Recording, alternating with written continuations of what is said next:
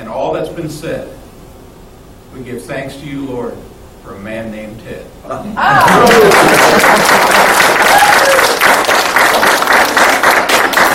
Y'all know better than me. If this is any count, God wrote it.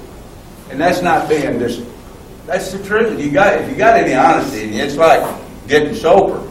Nobody gets sober. You got to have some self-honesty. You can't come to Jesus, really come to Him, unless you've got self-honesty. It's all about self-honesty.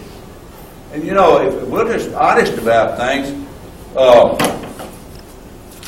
fact, I wonder if I guess I read it. I said, you know, I don't have nothing. I don't have anything that wasn't given to me.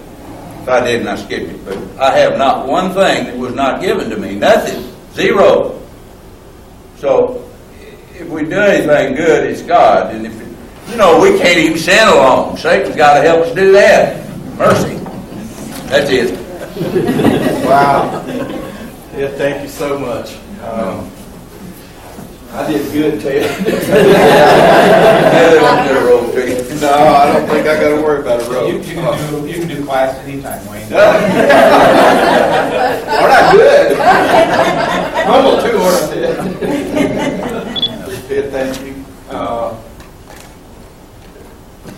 To cap it off with that last point, but all of it's so wonderful. So thank you. Well, I just hope, let me say this one last thing. I just hope, this is true, my fondest hope is that everybody will find a little something they can use, just a little something that might help them with something, or in other words, it's a tiny way of doing God's work, maybe. I think so. That's what I would expect. You don't want the glory. No mercy. No. You want the Lord to be glorified in all this, and that's Ted. That didn't strike me. Let's close with prayer. Lord, we